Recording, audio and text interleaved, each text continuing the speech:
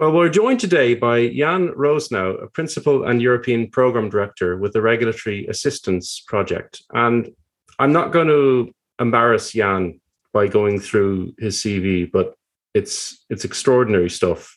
He seems to his spheres of influence include everything from the International Energy Agency to the European Commission, the European Parliament, the US Agency for International Development, and I could go on. And he has a particular interest, I think it's fair to say, in energy efficiency and in working with the market, with including the energy markets, to work at how to drive the kind of change that we need to achieve. So, well, for starters, Jan, great to meet you. Thanks for coming on to the podcast. Thanks for having me. Looking forward to the conversation. So, you'll be using those words in a while, but Jan, your track record shows that you should be really extremely well placed to make recommendations about how to save the world from the climate dystopia that's keeping myself and many others awake at night. If you were a despot, a benevolent green despot, what kind of actions would you be seeking to take to reduce emissions if you didn't have pesky things like democracy to contend with? And I say that as a Democrat, a reluctant Democrat. Well, that's a tough question. I mean, ideally, you would look at each of the sectors and identify what the key technologies are, the key solutions are for full decarbonisation. Luckily, we do have that information. There have been numerous studies that have identified the key pathways for decarbonisation. We know what technologies are needed. They already exist today. The question is all about implementation and getting them rolled out. And that's where I think often we're just not going fast enough. So sectors that have done quite well, in Europe at least, is the power sector. And we now see the transport sector moving as well. With electrification of transport, we clearly see emissions coming down, I think. But the building sector and the industry sector still need a lot of work. And that's where I would focus. But how do you persuade millions of people to change the way how they heat their homes? That's going to be a key challenge in all of this. And if I was a despot who could just mandate some of this, then I think that, it would certainly be a very significant step to no longer install fossil heating systems in the next years. Okay, and I have to restrain. I mean, I suppose I can have all the autocratic tendencies in the world, but no one's going to humor them anyway. So maybe it's a moot point, but from my perspective. But it's interesting that you just to pick up on the fact that you're making it clear that the technologies that we need are already out there. There is a tendency, I think, at times in the way we talk about these subjects, and perhaps it's the way we're used to consuming information through media, for instance, as consumers, to always be looking for the silver bullet or the new thing, the new shiny thing. Whereas what you're saying is really that it's not a question so much of thinking in those terms, that we actually perhaps already know many of the answers, and it's just a question of getting on with it. Yeah, I think, it's been like this for many years, and there's always been a tendency to sort of get very excited about new technologies that don't exist yet or can't deliver yet, because they kind of offer an easy way out, right? If you could just flick a switch and suddenly the problem is solved, then wouldn't that be great? You don't have to do all the difficult implementation. Unfortunately, this kind of falls squarely into the category of what I would call magical thinking. It's kind of your hope for a solution that doesn't quite yet exist to somehow come through and magically solve the problem. But it just doesn't happen. The track record on a number of technologies that fall into this category shows that we can't build a strategy around that. It's highly risky to do that. And often those technologies that already exist, once you scale them up, you actually get surprised by the cost reductions. We've seen that with batteries, for example, over the last decade, but also photovoltaics and wind, now electric vehicles. So we can really see how once you start deploying existing technologies, they become a lot better more efficient, and a lot cheaper. So I think rather than just hoping for something new to come along to solve this, we just need to get on with the job at hand, and we know how to do it. Fantastic.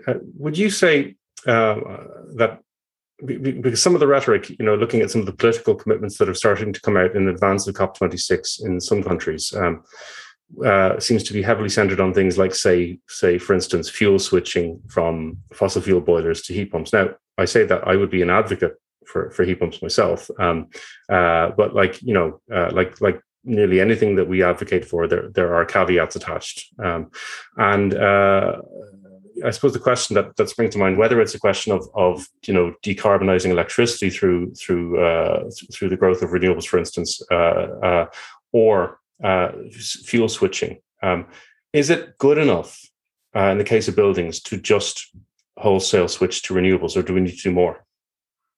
No, it isn't. I mean, I think it's not just something that applies to the building sector. It's the same applies to the transport sector.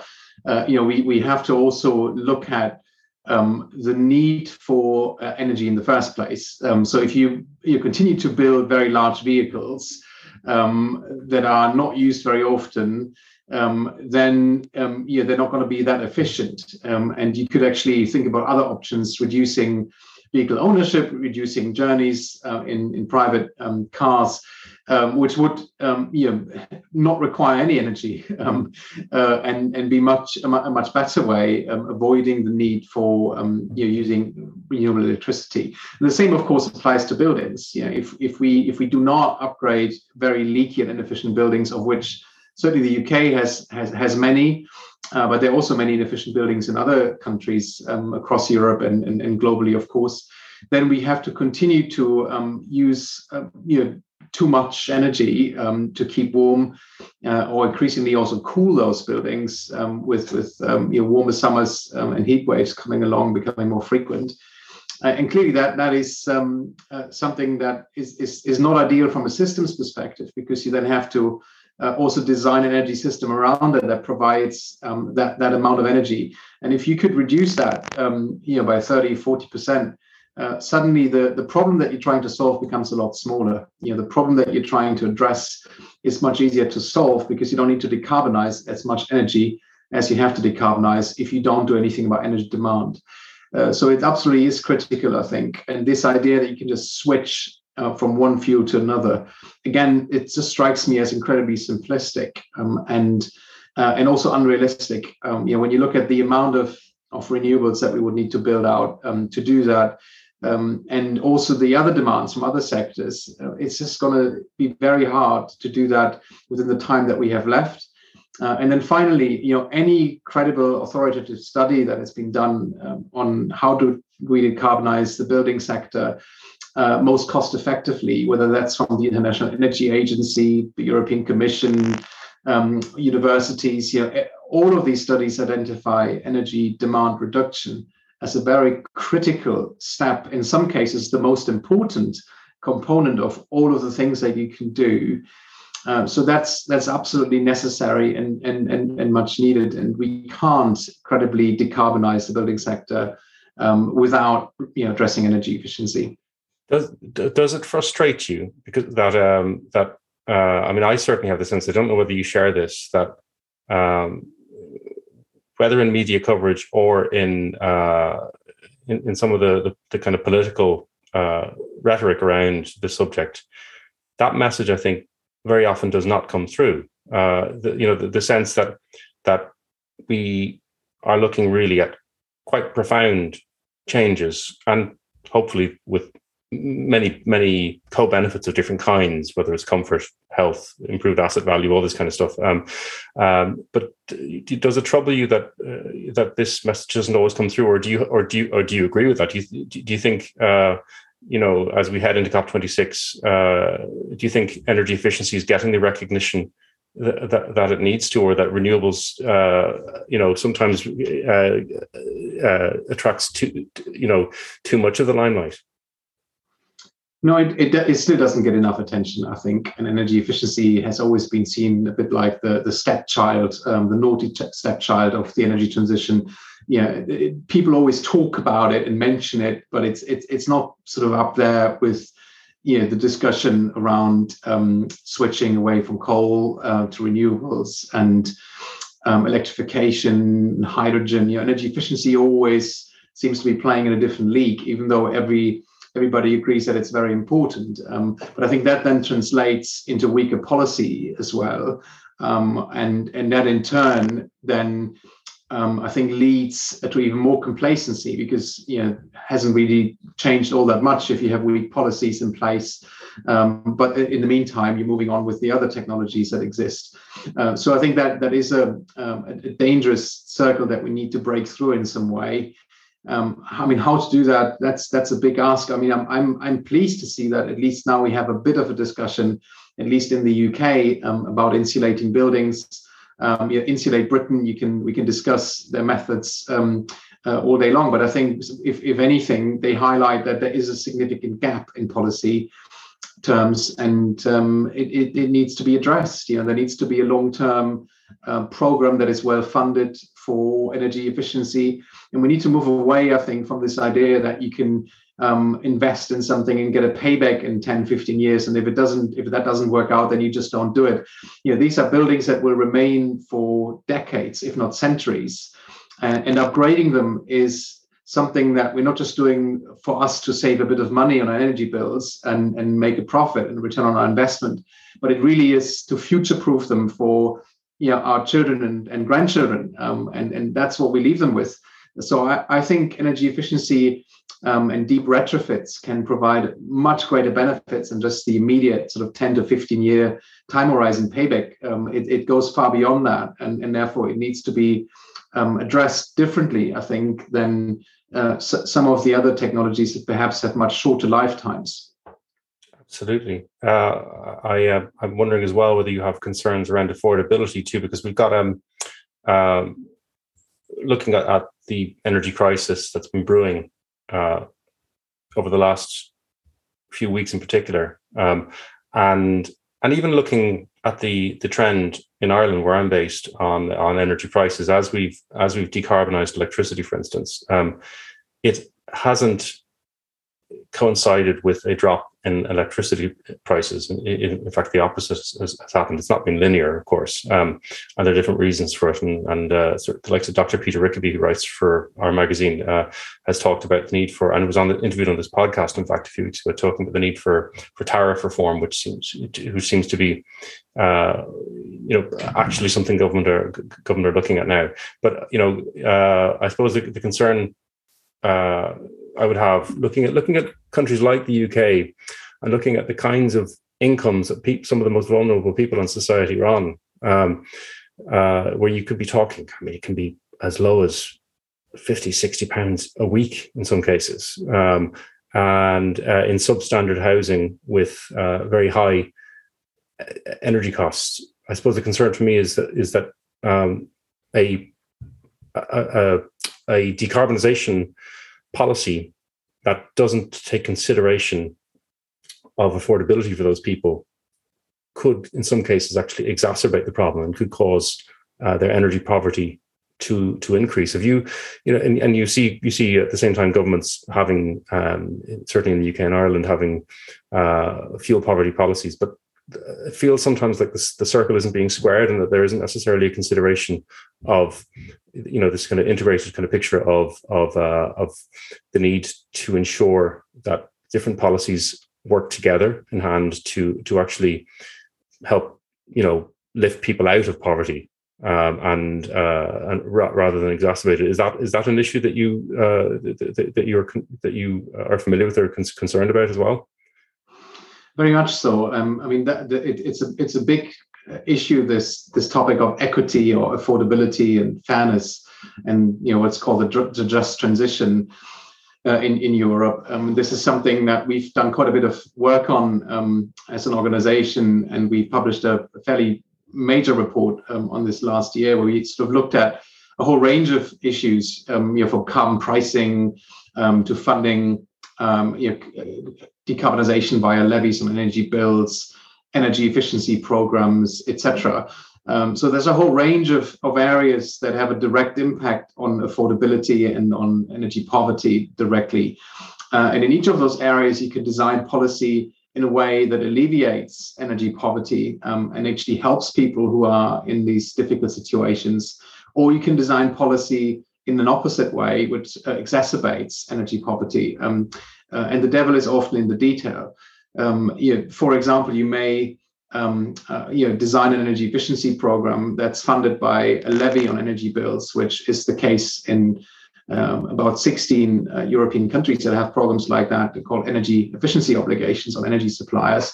But if you don't have an explicit program for low-income customers, or you offer specific support for low-income customers, well, there is a risk that energy companies will simply seek out the lowest cost savings in order to comply with their targets and focus on those people who are able to pay, who are well off.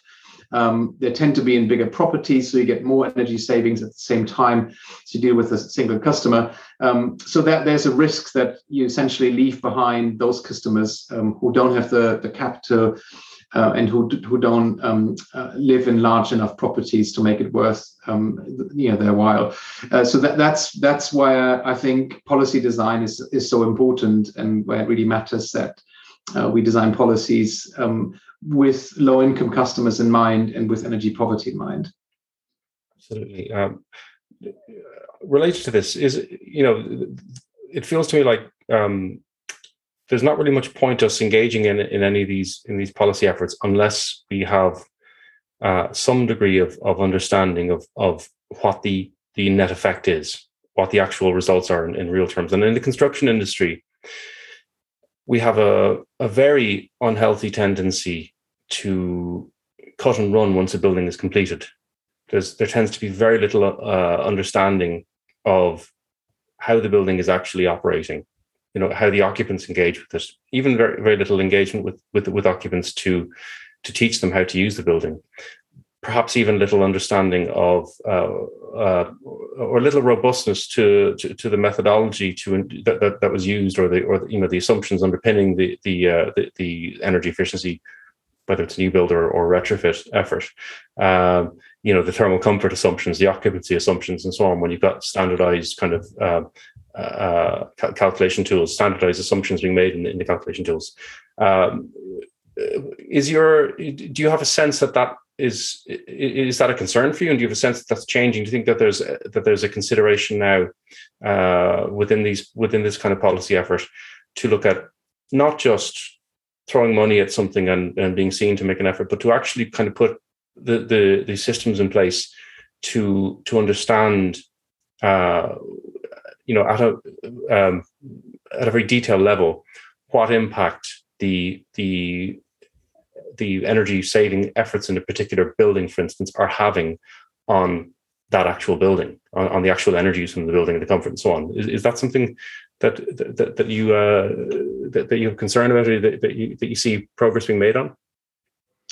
Well, it doesn't play a significant role yet. Is probably a fair answer. I mean, there are pilot projects where this has been looked at, but at least in Europe, it's neglected. Most of the government programs are designed around delivering specific measures that are installed without proper what is called ex post monitoring and verification. After you've installed the measure, to then look at the meter readings and compare that with the situation before, and look at other factors that might distort the consumption before and after, the weather, occupancy, and things like that. But that doesn't really happen enough. There are countries outside of Europe where this is becoming a much more important topic. So look, for example, at California in the US, where there's now a significant chunk of spending on energy efficiency is devoted to so-called pay-for-performance programs. And what they do is they essentially reward not installing a specific measure, but they reward an outcome, which is, in this case, it's a saving of a unit of energy.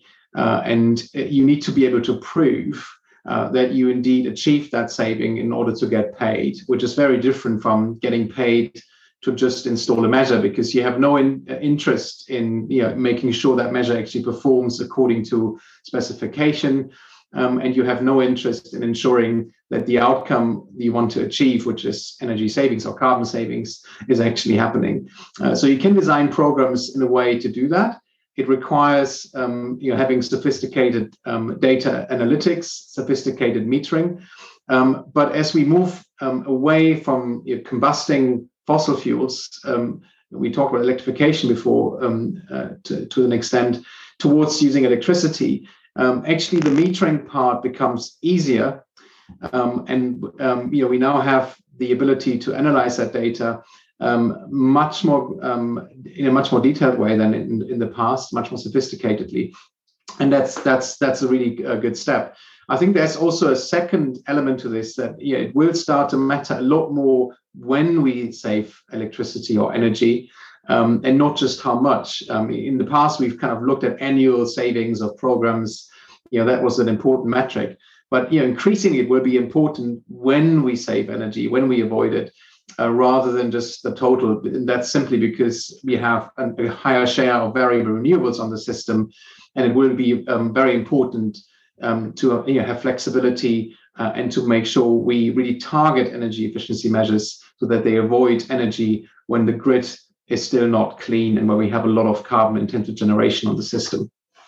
Absolutely. In that regard, are you confident that we'll start to see more utilities, as we get the advent of smart metering coming in and so on? Are you confident we'll start to see more utilities kind of empowering their consumers more, rather than just gathering data from people and their consumption, by actually giving them the chance to vote with their feet and to change their behavior with variable tariffs, for instance? And how sophisticated could that get? We've seen some initiatives in Ireland recently with Electric Ireland, where they trialed and started to introduce a kind of a heat pump tariff, but it's a long way from a dynamic tariff. It's progress, I suppose, which is great to see. But I suppose the dream for me is that you're in a situation where, as a consumer, you can choose with certain non-essential loads to delay them or to use them, depending on the information you get back from your utility. Is that science fiction, or is that something that's you're seeing actually happening out there? It's not science fiction at all. I mean, there is a lively discussion about this in several European countries. Some have moved faster than others. I can also maybe start with a bad example of how not to do it, and that this goes back probably at least a year and a half in Germany, where there was a discussion whether the network companies, so the distribution grid operator, would be able to simply switch people's electricity consumption off or reduce it, constrain it, without any benefit for the consumer. So you can see from the perspective of a network operator, that could be quite attractive, because you have a flexible load that you can manage, regardless of what the consumer preferences might be. And that hasn't happened in the end. It was decided against the implementation of that. But it would essentially have given the control away to the utility, who would be able to quite significantly impact on in this case, it would be electric vehicle charging behavior of consumers by constraining their charging during certain hours when it was convenient for them to do so, without any benefit for the consumer. It doesn't sound like a great way to win over people. It's not a great way to win over. I can see the I know how angry some motorists can get as well. I'm thinking of for some reason Michael Douglas's movie Falling Down comes to mind, but the kind of road rage kind of traffic scenario, how emotional people feel about their cars at times. So I can imagine that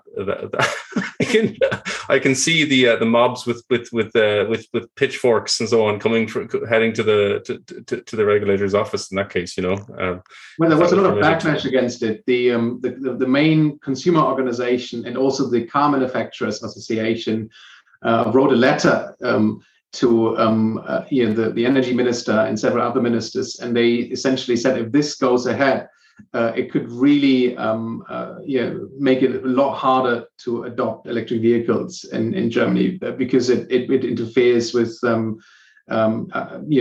people wanting to charge their vehicles when they want to charge them. So that gets us to kind of the opposite approach, which is offering incentives and enabling people to take advantage of providing flexibility services and get rewarded for it. That's essentially what a time of use tariff does, or time varying tariff does, where if you decide to charge your car or run your heat pump or use any other electricity during certain hours when it's cheaper, well, you have a cost saving there. And when you decide to use that equipment when there's a lot of demand on the system already, you might be paying more. And that's fine, because you then kind of compensate for the extra cost. But what we see already from data that's been gathered from customers who are on these variable tariffs is that there's clear evidence, and not just from Europe, but also from outside of Europe, that those customers on variable tariffs, they will change their behavior. They will start using electricity when it's cheaper. And it's not rocket science. It can be done with very simple tariffs, where you provide maybe a window during the night when you have a lack of demand, but still quite a lot of electricity on the system, where electricity is cheaper. So we've got several tariffs already that do this.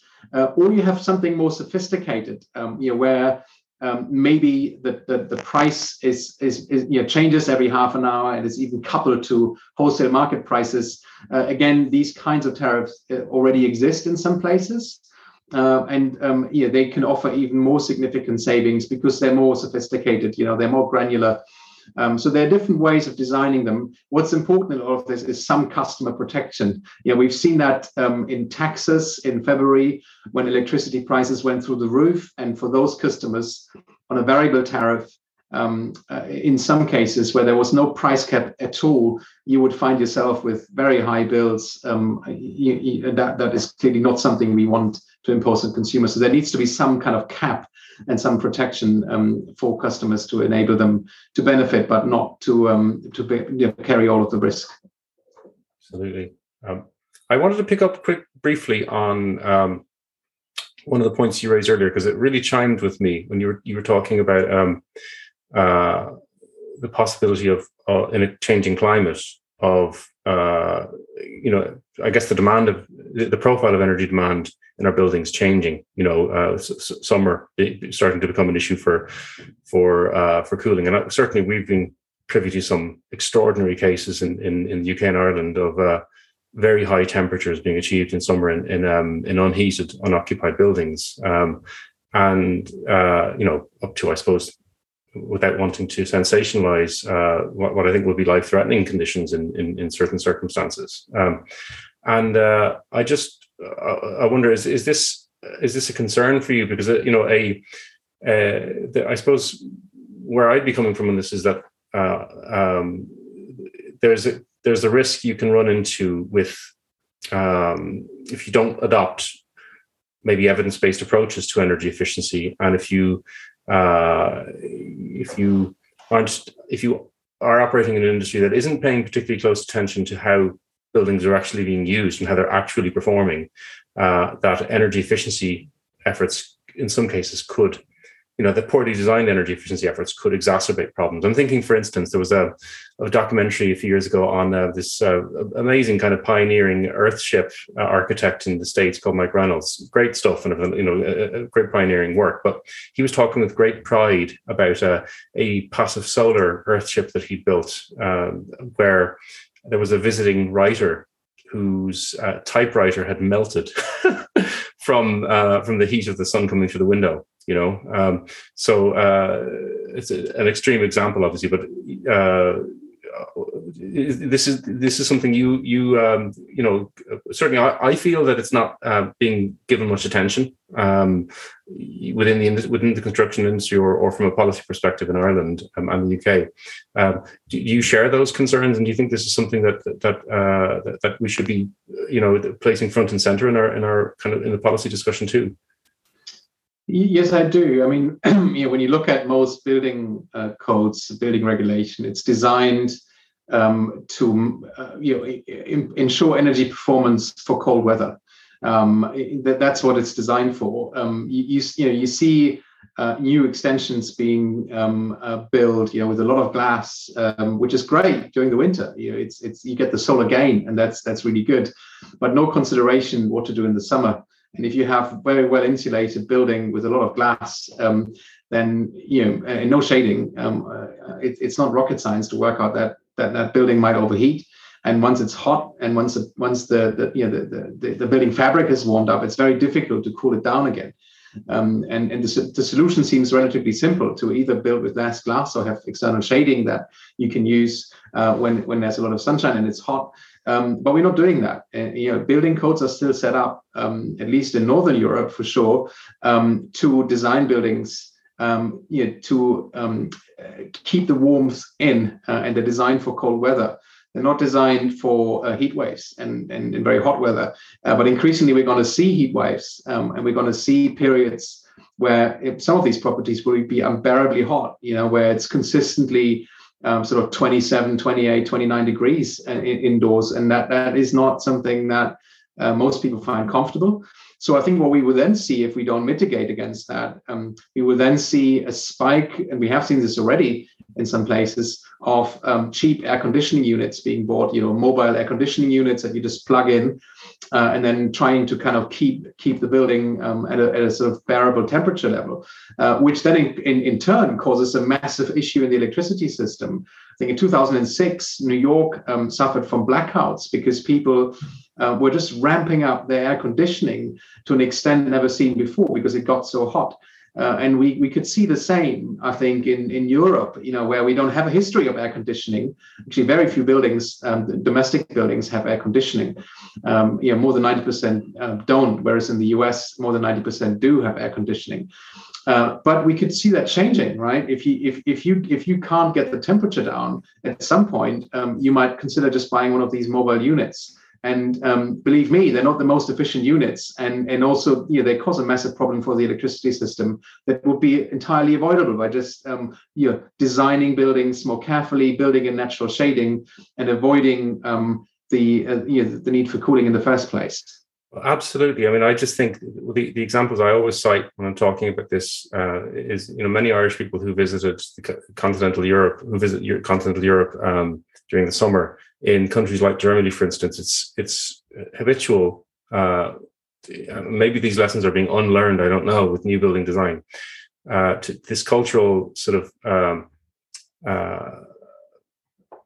what would you describe it as? This learned behavior of where you have a building with external shutters. You close the building up before you head off to work in the morning, and then you open it up when you come home in the evenings.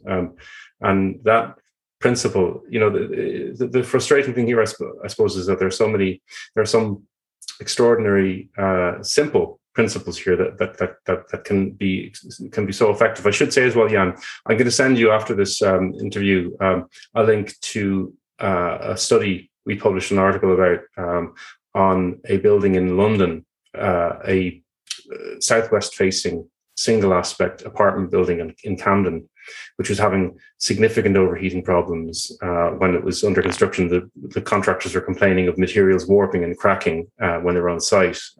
And it was closed up after it was finished. And the developer who's going to be letting the apartments out opened it after 5 weeks during the summer, and it was a hot spell. And there was a stench of sewage because all the water in the toilets had evaporated. So he got some monitoring students, a PhD student at London South Bank University, to do a monitoring study on the building. And there was one day where a room that was kept in its original condition after the works were finished, the outdoor air temperature peaked at, I think, 28. It was under 29 degrees. It was a hot day, but not crazy hot outside for the external air temperature. And the indoor air temperature, and this is an unoccupied, unheated building, the operative room temperature peaked at 47.5 degrees, which is just, it's terrifying stuff. And yet, the study also showed that external blinds on another identical room in the same building, same aspect and so on, at the same time, was almost 20 degrees cooler, just because of the presence of external Venetian blinds. So in other words, it kind of rams home the point that there are measures here we can use that are very low tech and very simple to address these things. One final point I wanted to touch on with you, if I may, because I've got my 8-year-old boy's birthday party to head off to now, and he's going to start coming in and screaming at me the joys of working from home if I don't join in soon. I suppose it's to ask, are you expecting to see major progress coming out of COP26? Are you expecting this to lead to meaningful policies and initiatives to expedite energy efficiency in buildings in the near term?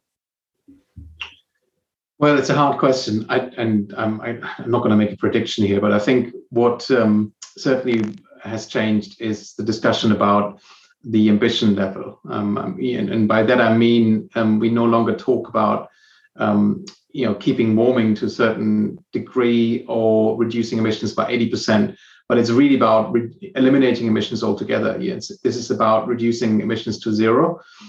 This is about climate neutrality, and that's a big change, I think, in the discussion. And we've seen a lot of countries come out with their own net zero strategies over the last year or two. With their own climate neutrality strategies. The European Commission has launched the Green Deal. So the conversation has changed, and I think that there's now more urgency. Whether or not that will lead to an ambitious international agreement of some kind that succeeds the Paris Agreement, I'm not to say. I mean, the policy and implementation always happens at national level, and that's where really the action happens. And we already have, pretty ambitious climate goals, and we keep missing them, and we're not on track. To what extent COP can make a big difference in that, I'm not so sure, but I think it will help socialize this idea that we need to reduce emissions much faster and to zero, and that will in turn, I think, hopefully lead to more ambitious policy, also domestically. But having been to the last COP, I'm just not so sure that COP itself will provide that impetus for domestic policy implementation and ensure that we have better policies for buildings in particular. I think that's still something that needs to be pushed for and decided at the national level. But clearly, it would be a good signal, if COP was coming out with a clear way forward, an agreement that is strengthening what we already had agreed in Paris in 2015. Well, I hope. Yeah, we were all rooting for this process to kind of deliver as the kind of progress we need. But I have similar concerns, and I try not to be too jaded and cynical, it's